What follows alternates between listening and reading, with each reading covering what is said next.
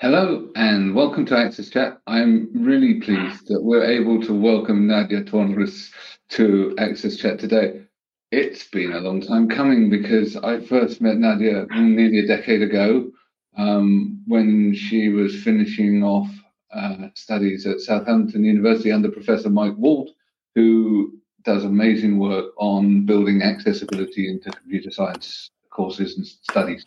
So we had a conversation way back when to see the light in Nadia's eyes. She'd fallen for accessibility, and we've stayed in touch ever since, but it's taken a long time to get you onto Access Chat. So Nadia, please tell us about your background and how you came to work in the field, because I like to say you don't need to be a rocket scientist to do accessibility, or rather, accessibility isn't rocket science, but that's your background, right?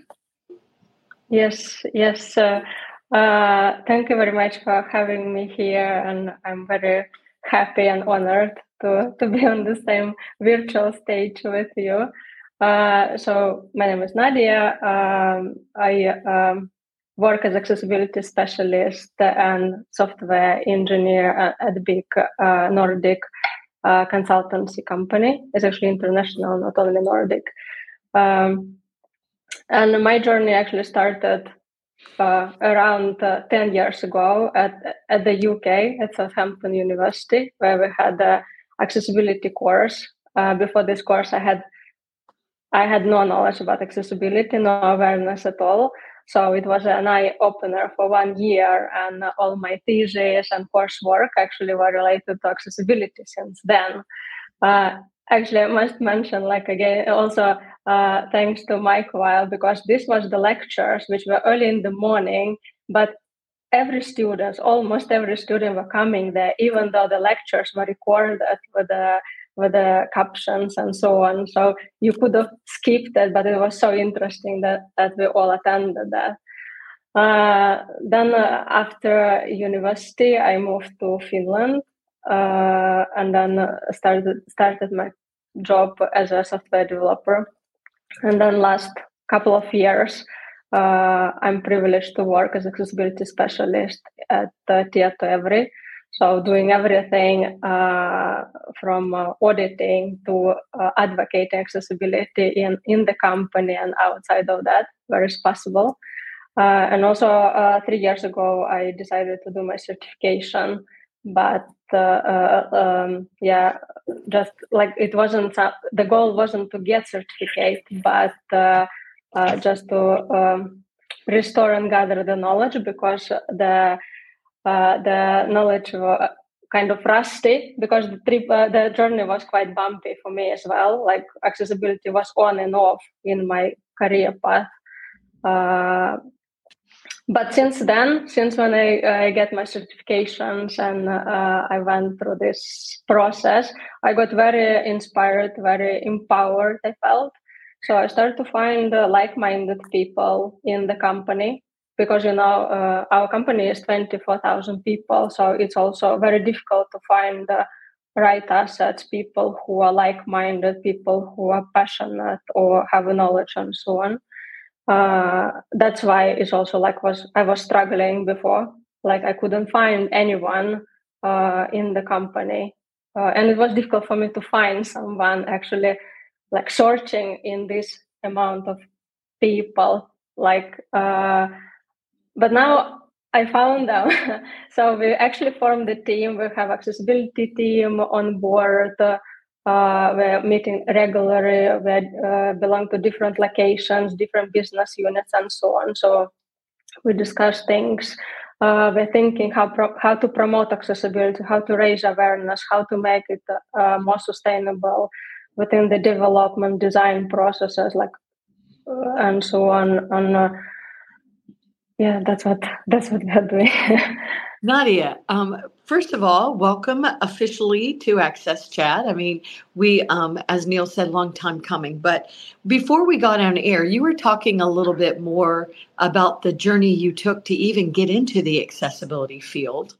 And so I wanted to explore that a little bit. But I also wanted to congratulate you on, first of all, caring about accessibility so passionately, like the rest of us. And so, as Neil said, the minute he met you, he could see the fire in your eye to make a difference, your fire in your eyes to make a difference. And so I wanted to compliment that as well. But, and I really appreciate that you took the time once you got into an accessibility position to talk to other people in your organization to really figure out how y'all could get together, collaborate, and make it better for everyone, including that brand. I think we see that happening a lot of times with accessibility professionals, just really going over the top to make sure that their brand is doing the right thing by our community, and I'm grateful for that. But I was wondering, Nadia, if you could talk a little bit more about how difficult it was to connect with other like-minded people, even to move into the accessibility field, because we've talked about this on Access Chat before. I also will give ATOS a lot of credit for some of the things they've done, like their apprenticeship program that they created. And we appreciate work that IAAP is doing and stuff, but still, it's very difficult. Once you get a spark and you really want to make a difference in accessibility, it's actually difficult to enter the industry in a meaningful way. And so I love that you did not let any of the obstacles stop you, but I was thinking that would be something interesting for the audience to hear that that's still happening. But luckily, bright stars like Nadia are making it into the industry anyway. But do you mind just exploring? It seemed like it was difficult for you to really find your way to an accessibility position. Yeah, sure. After university, I was in the UK, so I was naturally trying to find a job there. So it wasn't easy. And thanks to my professor, Mike, who I already mentioned here, he actually tried to help me very greatly. So because he had the connections, and I could have talked to people like Neil, or I had interview actually with the Google as well. Well, probably I didn't have enough experience or something, because they actually were looking for evangelists. And back in the days, I wasn't in that in that position at all. So it was more or less like theoretical knowledge, and I wasn't a spokeswoman at all. So it didn't go well. And then, of course, I was naturally trying to find also work in software development. But then opportunity comes that I couldn't go to Atos, but unfortunately, due to some constraints of me being in the UK, I had to leave the country.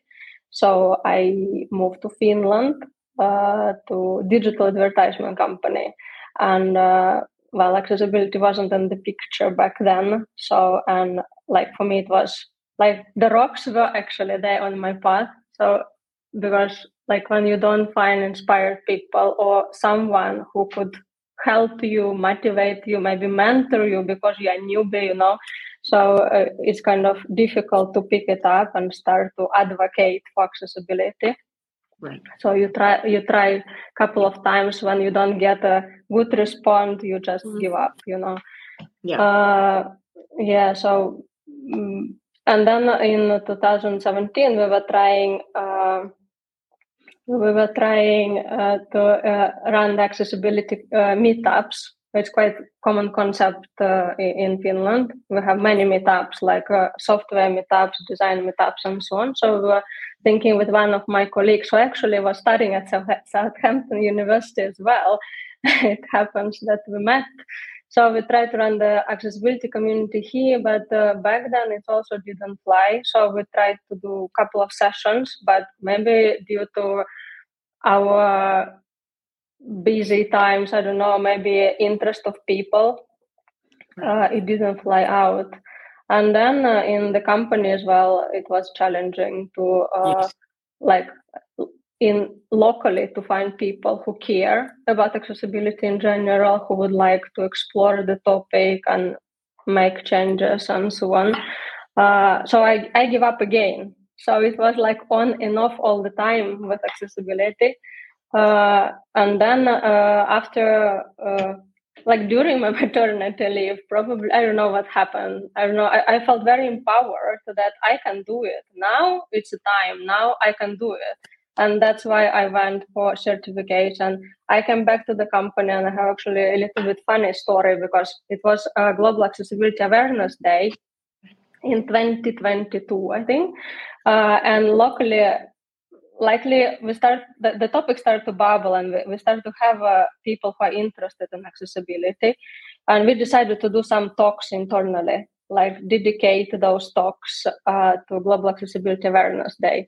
And I was in contact with DECU, and DECU actually helped me to they broadcasted people who attend AXCON previously in spring. They broadcasted those people to contact me. So that's how I found the community within our organization. I found like 10, 12 people who actually wrote to me and said, hey, we got this email from DECU, like you wanted to talk to us, or it's a spam, what's going on? So that's how we started to build the team, actually, the accessibility team in our organization. And I'm honestly, I must say, like, I'm very proud of that, because like to find these people, these gems, this knowledge which we already had, but nobody kind of were aware about that, and trying and starting to collaborate rather than doing things in parallel or repeating the same things, it makes so much difference. So, and now it's like, for me personally, like when I meet these people, my colleagues every week, I feel so empowered. Like even if you feel down, something is not going on well and so on, after 1 hour of conversation, it's like, okay, I can continue advocate and knock to the doors or convince people or doing some job. So yeah, very happy is powerful. That. It's very powerful, and you should be proud. And you're a good case study for anybody else that's trying to get in accessibility. And so we really, really appreciate you. I know, Antonio, you had a question. Let me turn it over to you. So welcome, Nadia. Great to have you here. So when you are talking with your colleagues, trying to bring awareness of accessibility in your organization, what are the topics that you see that trigger more interest from others and somehow I can win my colleagues if I go on this path? And what are sometimes something that you tried that didn't work, that you realize, okay, this was a good lesson, and that could be important for others to learn from. What can you tell us about? Yes, thank you for the question. Actually, it's very interesting and relevant, because I'm kind of trying to tailor my speech and advocacy, depends on the role, because different people motivated by different reasons. There is no one fit all as well in this aspect. So like some people are motivated by legislation. It's only way to talk. So when you start conversation with like, okay, this is the right thing to do, we have this percentage of people who can be affected by inaccessible services and so on, it might not work.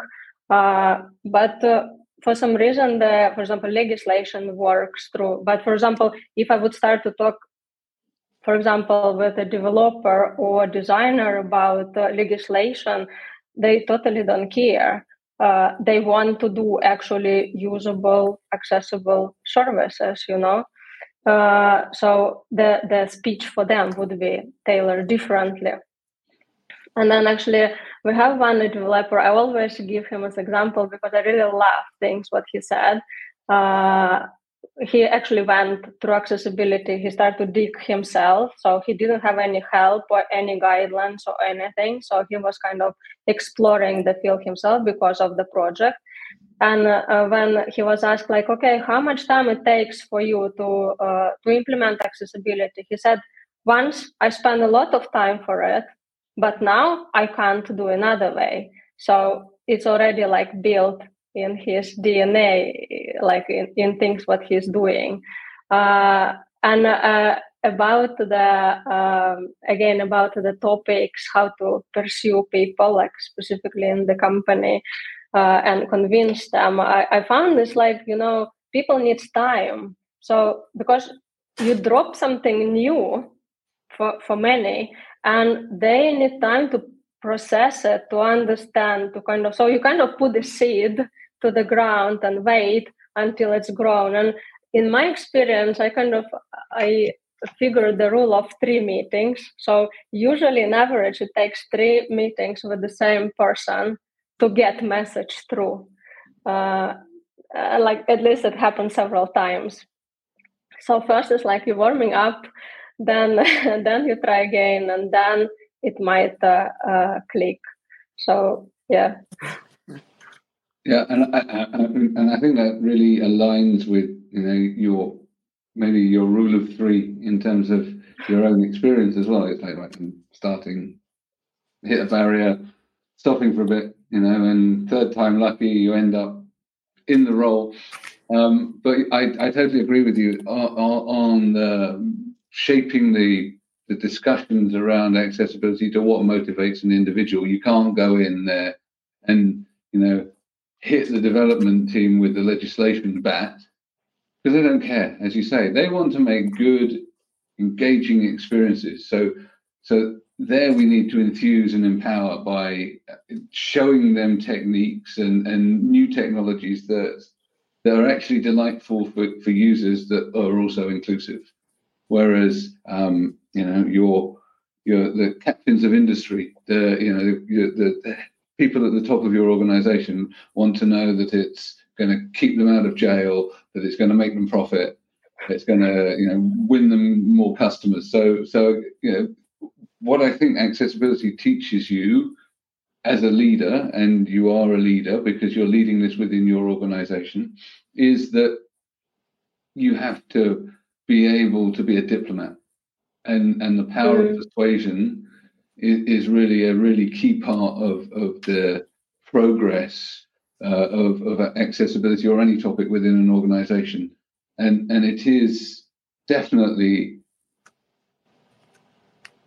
not a quick thing, because you're asking an organization to essentially change the entirety of the way that they do things. And so working out how you can bring a really large, complex organization around to your way of thinking to do what you want to do is not something that happens overnight. And it's also something where you need to think, well, what is it that my organization wants to do? What does it do well? How are those things maybe aligned? What can I borrow from what they do well already, and take that and align what I want them to do to make stuff accessible. So when you were having the meetups and you're now bringing the people together, what are the key things that your organization does that you find align with accessibility? So what does Tieto Every do well, and how do you relate that to getting people to engage within your organization on accessibility? Yeah, I think we have in place several programs which I could align with accessibility as well. So it's basically DI programs, like supporting women's equality and like at workplaces, for example, and for example, sexual preferences as well. It's kind of big topic for our company, and we're also promoting and doing a lot of work in terms of sustainability. So I think those programs are very aligned with us. So it's something which we can reflect and build upon to grow the topic as well. But I think like the key, I would say key problem, I think just in community in general, in DI community, is again awareness. Awareness is the key. So we need to understand more the topic to start to talk and promote and make things around that, like good things. And I understood, like I was actually exploring a little bit why in many DEI meetings and communities, we don't talk about people with disabilities and accessibility. And apparently there is a sort of ladder of priorities, but it's not like priority per se, but it's kind of easier to understand. And people with disabilities are actually in one of the last places. So it's so complex topic, it's so difficult to understand that people are just scared to pick up this work and start to push it forward, I think it's interesting, and sorry, I tell you, I see that you've got a question, but I think it's really interesting because we've for years complained that accessibility was not really at the forefront of DEI conversations. But at the recent ILO conference, what was really interesting was to see that the people turning up at the conference were less from the HR function, but more from the sustainability functions. So, and the climate in certain parts of the world towards diversity and inclusion at the moment is getting a little chilly because of political opposition to some of the DEI topics. So sometimes I think I'm counting my blessings that we weren't at the forefront because we're not getting the same pushback that some of the other DEI topics are now encountering, and that we're embedding ourselves into the sustainability reporting, ESG frameworks, which businesses understand, and they attach financial and corporate governance values to. So I think that there's, whilst it was a shame that we weren't engaged earlier, I think we now have an opportunity that we can grasp. Antonio, I cut across you. So, Nadia, do you think that sometimes people don't talk much of disabilities? Is there any cultural elements in relation to talking about disability that people are not comfortable about it? Is that the fact that sometimes they might have a disability, they might wear something like this, but they don't recognize it as a disability? Or you just know this notion that we are all perfect, that people are afraid of disclosing any type of vulnerability? It's actually, I think, all of that in some aspects, and again for different categories of people, because I think lack of knowledge, lack of awareness try to push you away from the topic. So there is a, let's say, there is a mess, big mess, and you need to dig into that, but you're trying to avoid it until the very end, as late as possible, So I think that's happening. And in this sense, it's my personal opinion, this kind of legislation and European Accessibility Act, a little bit pushing people forward to react, to start to talk and so on. And I know there is an argument in the accessibility community, like, okay, you shouldn't be driven by legislation. And I totally agree. It shouldn't be a motivator. But I believe, and I say that whatever is driving you at the first stage, it's fine. It's absolutely great. If you start to think about accessibility, if you start to include people with disabilities, let's be legislation. But I kind of hope we can change your mind. We can extend your knowledge about this topic along the way, And there are people also who afraid to disclosure their disabilities. I think it's about the trust also. And in the company, it's very important. So because when trust is built, when we talk more about accessibility, that we are doing things for people with disabilities and so on, I think you're building this trust. You let people open up, try speak about accommodation, about how you can be provided for making the best performances and so on.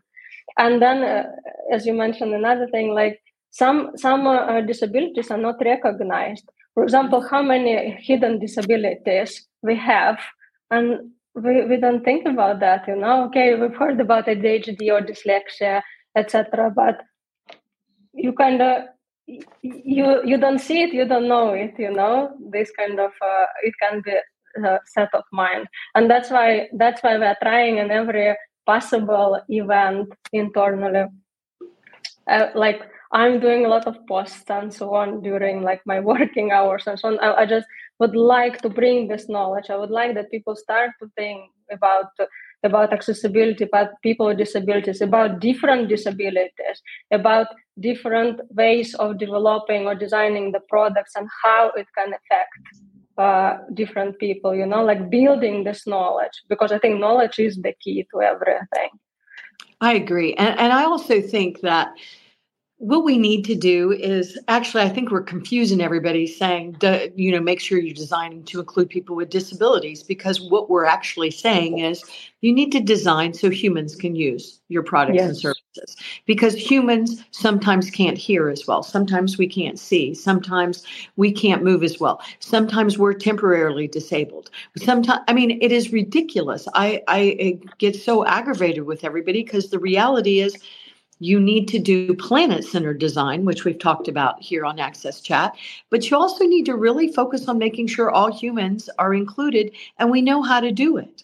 So I appreciate efforts like that are being made in the EU, where they're going to really, they're going to try to teach everybody to do it. They're encouraging collaboration, but if you don't, there'll be consequences, because I think our community is just so tired of waiting. And also, as you said, Nadia, a large percentage of our community have invisible or hidden disabilities, which I also think is part of the problem. I think we've legislated so many people into this community that it's confusing, which I think, once again, if we would design so that all humans can use your technology, get into your buildings. I just don't understand why we have to keep saying this. We can call it accessibility. We can call it universal design. We can call it human design. We can call it planet. We can all throw all kind of words at you, but it's ridiculous that you're leaving us out.